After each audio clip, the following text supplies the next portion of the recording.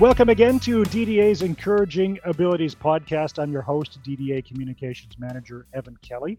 In today's episode, we are talking about autistic people. And through the power of social media, I managed to contact Nathan Keates. They're a lecturer and early careers researcher in the field of critical autism studies and the University of Sunderland in London about their Ph.D. thesis. Now, this is kind of cool. It's the power of social media again. Through a tweet, I'm not sure if we can still call it that, through an X, I'm not sure now. He had posted a picture of themselves proudly holding the copy of their PhD thesis. Now, the thesis completed at the University of Kent is called Going Full Autistic in Improv, Reduction in Anxiety and Other Benefits. And that's exactly what it says. Improv as an improv comedy and how that might positively affect anxiety and other autistic valued benefits. Because not only is Nathan a scholar, but they also previously worked in theater. So Nathan, thank you again for taking the time to join me today from across the pond.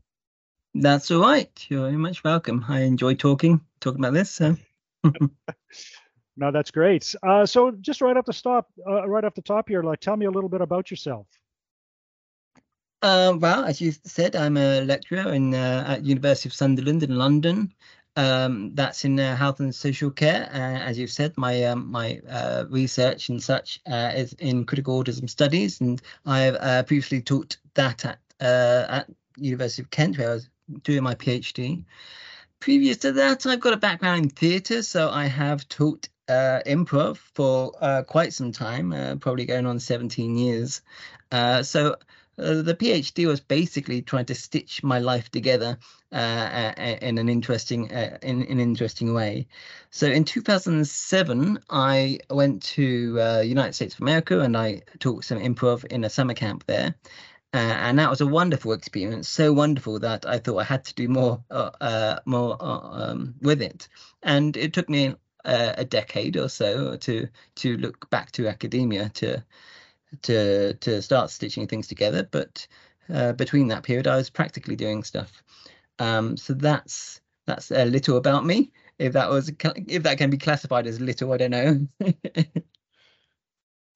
And that's so theater is is that your first love before you sort of got into the higher learning about autistic people and stuff?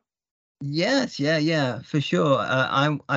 My aspiration as a child was to get into acting, and I did that until, in part I'm still doing it, but it's no longer my profession, just because the way life turns. I found academia, and I actually really enjoy research, and I really enjoy teaching, and these are what I can do in a higher education institution. And so I assume you got a PhD now, so we can call you a doctor of philosophy, which is quite cool. Yes. So you got your first degree, then probably a master's, and then a PhD. How long has this taken you to get this far? Oh, very long, because I didn't have that inclination to be in academia, so I started in university in 2005, and then I found out I like teaching, so I then went back to university and I did a PGCE, so that's qualification for teaching, and then a few years later than that, I then started thinking about how I could piece elements of my life together, and I went back to university for a master's. Then the idea of the master's was to go to the PhD. I did take a year break between the master's and the PhD, but that was just to make sure the PhD was set up and I could actually get what I wanted, because trying to get all the paperwork done as well as finish the master's is a little difficult. Yeah, my mom always said that a PhD means piled higher and deeper. So how long did that aspect take you? Oh, 4 years of doing the PhD. I believe that is accurate. It's probably nearing 5 years in reality. Yeah, nearing 5 years, but I'll say 4 years because it sounds nicer, cleaner. That's impressive. So, what is your interest in autistic or neurodivergent people then? Yeah, well, as I said, I probably didn't know anything about autistic or neurodivergent people before going to that summer camp. It's at the point where that happened, I started reading around and thought, oh, uh, um, I better find out about this. Just so happened that after that, returning back to because that was during my undergrad times, going to that summer camp. I went back to university and realized or found out that a lot of my friends were actually autistic and neurodivergent. That's right. And even retrospectively now, looking back at uh, who I was hanging around with and enjoyed spending time with, um, they probably also neurodivergent as well. Not that they didn't disclose or anything, but just understanding from where I am now is very likely. So that's how that began, and then just getting along really well with autistic and neurodivergent people means that that personal interest is sustained throughout the years, and then academically, it's just a great topic to and ensure there's some development, positive development in a way that's going to actually be helpful for autistic and neurodivergent people. So my professional interest there is just because I do have that aspiration to try and improve people's lives, you know. Yeah, yeah, that's precisely what we do here at the Developmental Disabilities Association. I mean, we have got many clients who do certainly identify as autistic, but we sort of run the gamut from developmental disabilities, from fetal alcohol spectrum disorder, Down syndrome, the the whole thing. But your thesis is focused on the autistic community, correct?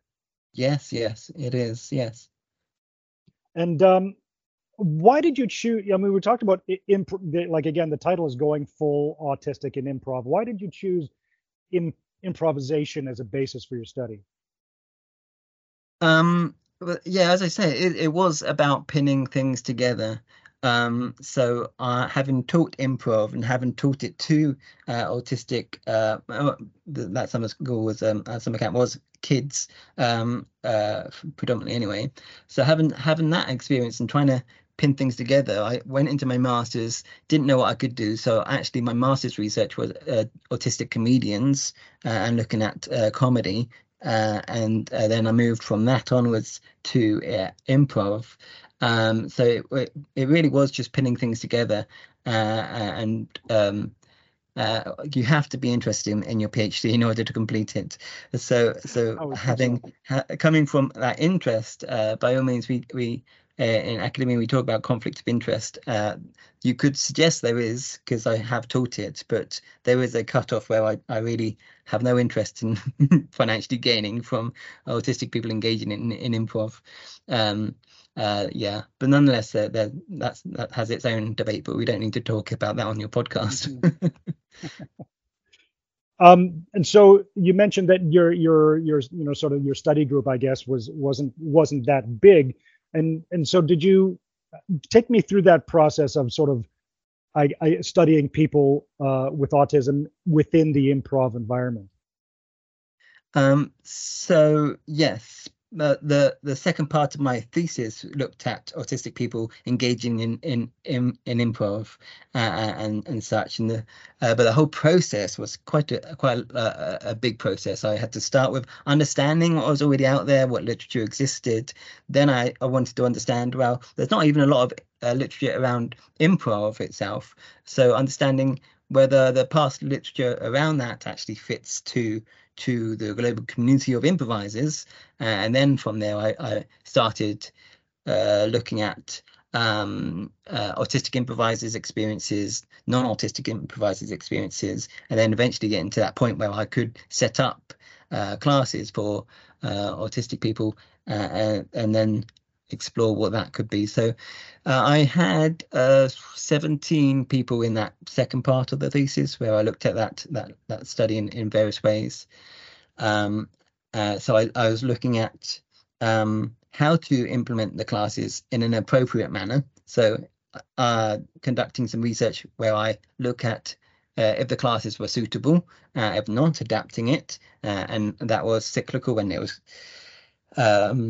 constantly going through these phases with different groups. The groups themselves were quite small because COVID, because it was necessary for people's comfort as well, and we were online. So there's various reasons why each group was small, but I had multiple groups, so that was happening. I also looked at the benefits in general, and then I also measured and asked about anxiety. So those are the three sections of that last study, which is quite a hefty, as you might be able to tell. I hope you can tell. Yeah. Well, it's like so when you're measuring anxiety, I mean that seems to be a big part of your thesis. Does improv do people with do autistic people do better with anxiety in improv? So how did you measure that anxiety? So I was interested in just understanding generally about anxiety. So I used a measure around state trait anxiety. So the general state someone has in the moment, is that reducing? Maybe even if someone's trait, their general anxiety levels, would that decrease? The answer is no. That's the one thing that didn't happen. But I also looked at social anxiety, and there's a measure called Liebert's social anxiety scale. I used that looking at social anxiety, and that did seem to reduce for within that study. So we can suggest that for some autistic people, social anxiety will decrease. But I did find this social avoidance won't decrease, and there's lots of reasons we can explain that one. But just hypothesizing around why that could be. And I also looked at uncertainty, and we don't want to talk about uncertainty in a way that is a misnomer.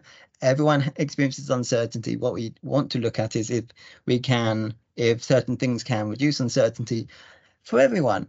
And improv seemingly can do for the general population, because that has been done by a wonderful academic over, I think, in the States, USA, called Dr. Peter Felsman. He does a lot of work on improv and on anxiety and uncertainty.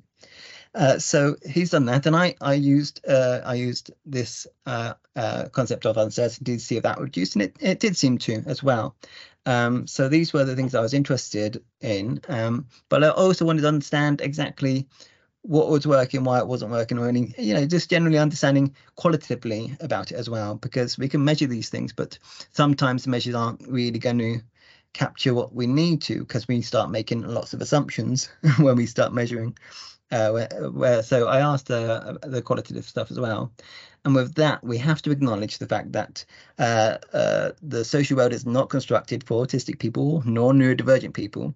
That is obviously going to create issues. So we have to understand that anxiety could rise when they're not in improv, and when they are in improv, maybe it goes down. But the first class is always going to be anxiety provoking, so that's going to shoot sky high.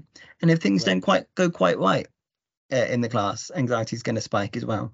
But in general, anxiety seemed to be quite low qualitatively during the classes, and I only really looked at pre-post for the measurements, so that was true as well. And there's always going to be other aspects that create or decrease anxiety, including those outside aspects, even just what everyone might experience. If you're in college in the States, then that could mean you're worrying about your workload, or maybe even if you've got stuff in a job and you're worried about something in your job, that was going to increase anxiety anyway. So we can't just reduce this down to a yes no.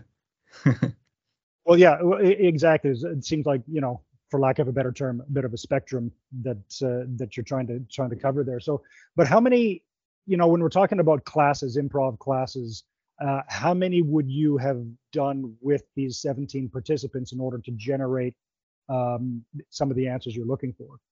So this is actually quite a let's say, cool thing with this. It was COVID times. It was online, so there's limitations about what I could do.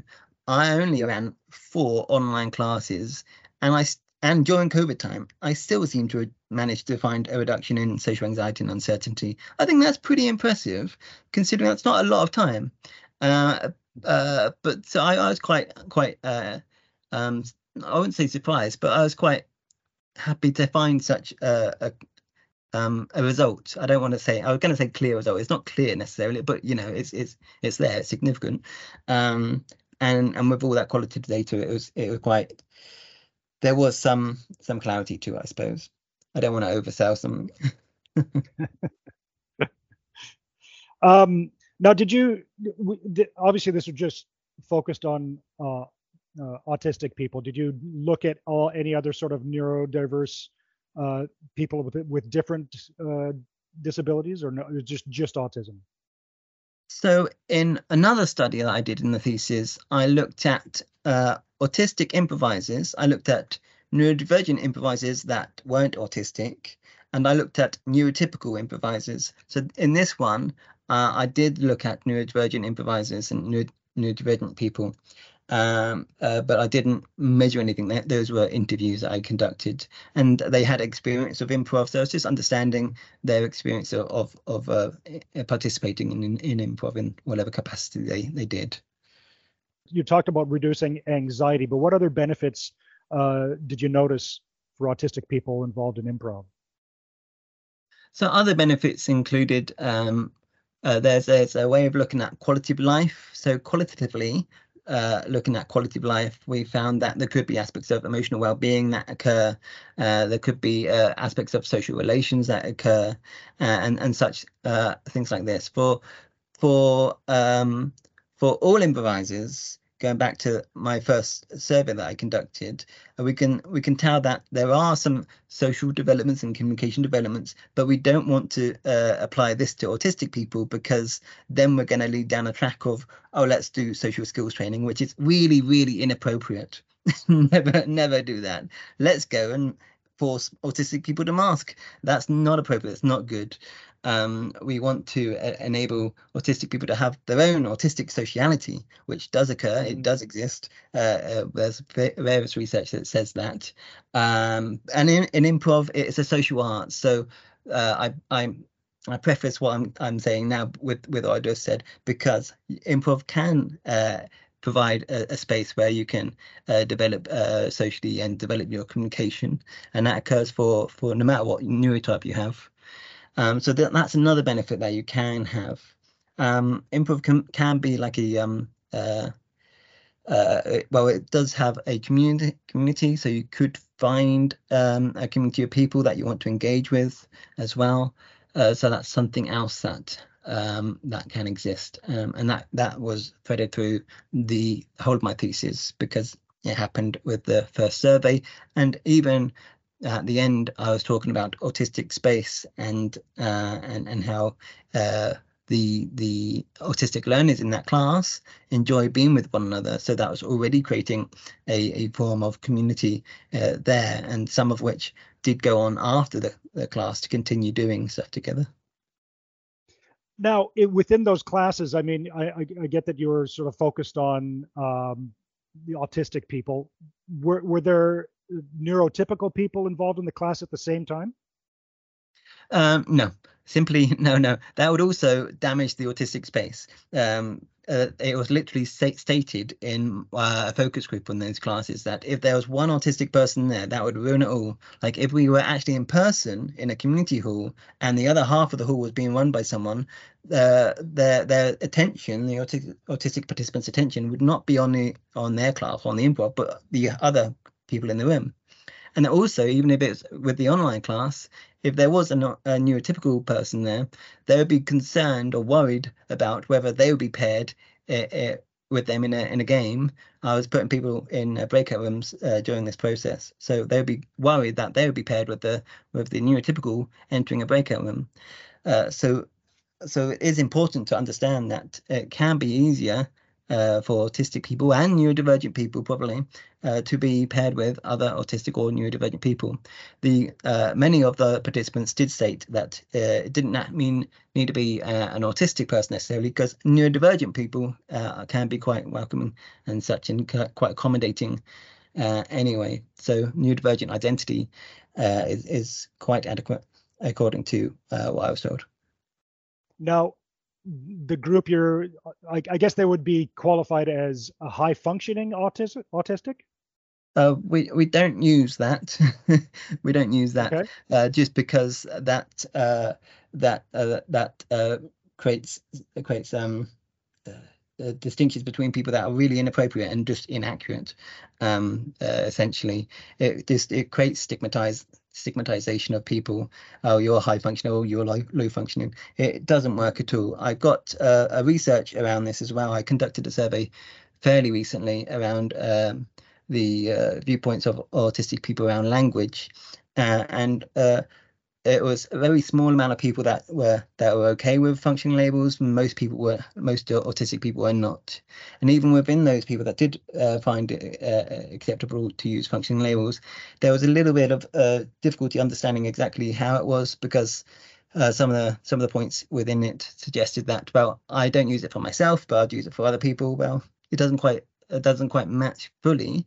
I can't talk a lot about this just because it's not published, but that's a quick overview around that. Yeah, no, and I agree. The whole language about that is, seems to be evolving a little bit. I've been involved with Developmental Disabilities Association for about 3.5, 4 years, and it's been very eye-opening for me. And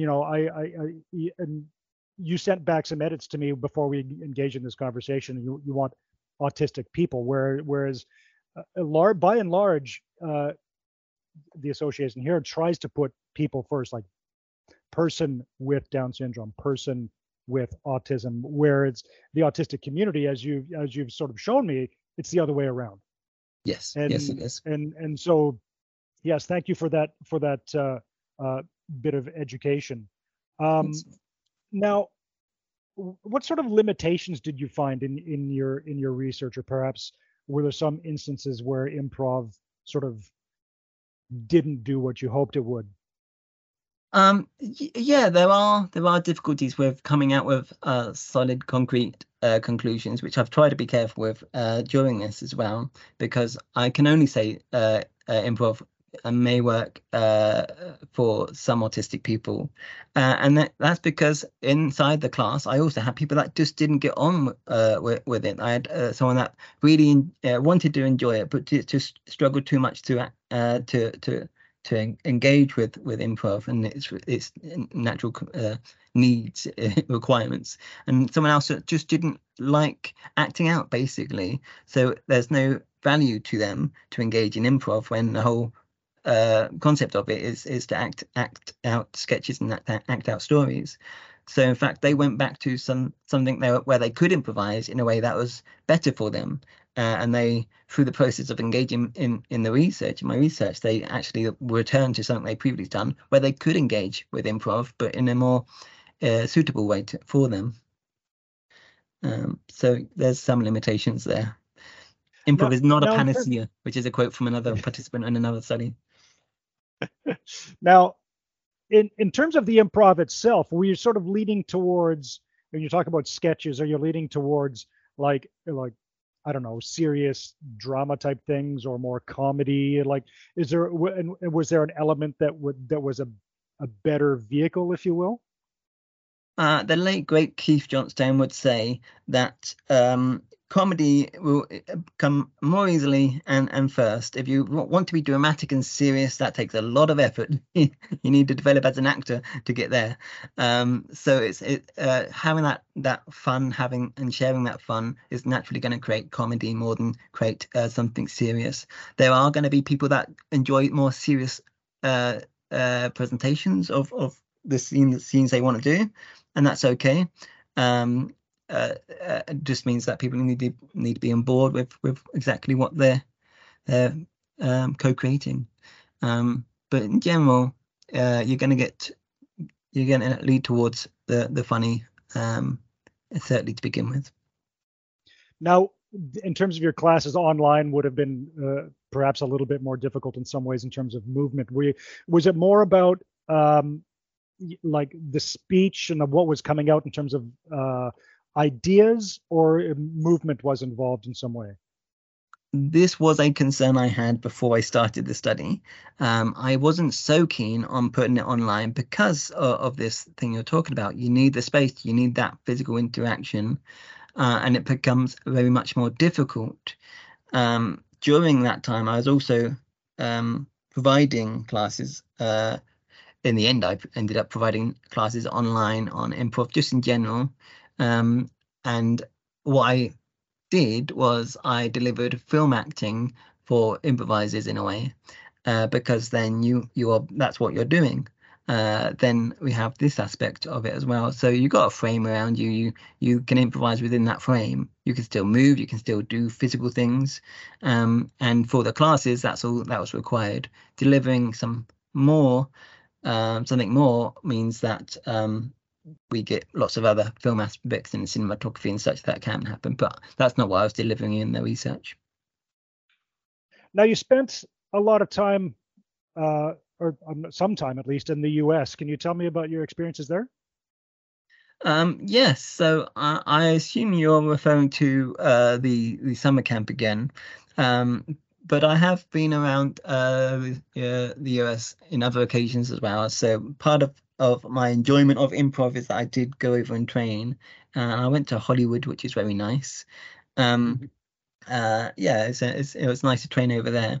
So that experience was really useful. It really shaped how we can look at improv more broadly. And I think when doing that, you could then see how broadly you can teach or apply improv in life. And for autistic people, maybe that also helps to be able to understand the form. In my Viva, it was questioned whether the fact that because of COVID, I was delivering the teaching, which was not the original plan. They questioned me on this matter, like, well, did that impact the research? And actually it did, because I have a lot of experience with autistic people and I have a lot of experience with improv. These things coincided in a way that's actually really conducive to the outcome that was being sought. I originally wanted to bring in a really experienced improv teacher, and I wanted an autistic teaching assistant, which I ended up having in my study anyway. But originally the plan was to have them both there at the beginning. So that change matters, and I think my experiences in the US really helped in the way that I could think about the pedagogy being delivered and how that could be framed. And there's a vast amount of time between my first experience in the United States and now, and obviously that bit in between. From going from that initial experience of delivering improv for predominantly autistic kids, that progress is quite an interesting one, because I obviously was only really beginning back then in improv, let alone anything else. So that's the insight I think I can deliver for that question. That's my experiences there. How as a society can we do better for the autistic community? In many ways. In many ways. I believe we have to stop creating additional labels that aren't helpful. If we want to meet needs, we have to meet individual needs. We have to listen to autistic people and neurodivergent people, hear the voices, and actually do what's required, do what's been said. So that means removing any of the norms that are supposed to exist, because why should they exist? There are reasons academically, but it doesn't work. So if it's not working, then we need to change fundamentally. So we listen to autistic people, reduce the norms that exist, enable autistic people to engage with such things as improv without it being for a reason other than out of interest. That's another thing. Like neurotypical people can go and do improv. It doesn't have to improve their communication. They can just go and do it for fun, and then eventually they will, as per my interview study, find out actually there's lots of value here, and that's different to that. So that's probably my quick to sense I should say sense, shouldn't I, on that one? Yeah. Now, what does the future hold for you? Are you going to move on in your career as a lecturer, or is there other areas of autistic study you'd like to embark on? Yeah, so at the moment I'm looking at higher education and inclusive pedagogy. I'm interested in mental health and wellbeing, obviously. So I'm going to keep with that topic as well. And there's endless supply of things I could do. I'm an early careers researcher now. I'm early academic. So there's so much I can do, and so much that I would like to do. Is just about being realistic to these goals. What should I do? What should I do? But predominantly, I'm going to stick with working with autistic people, and that's going to be the starting point. Well, that sounds really great. I think we've run out a little bit out of time. So you have been listening to DDA's Encouraging Abilities podcast. Our guest today has been Nathan Keates, all the way from London, England. Nathan is a lecturer at the University of Sunderland in London and an expert on how theater and improv can be beneficial for some autistic people. Nathan, thanks again for speaking with me today. Thank you very much. I thoroughly enjoyed it. Thanks for listening. See you next time.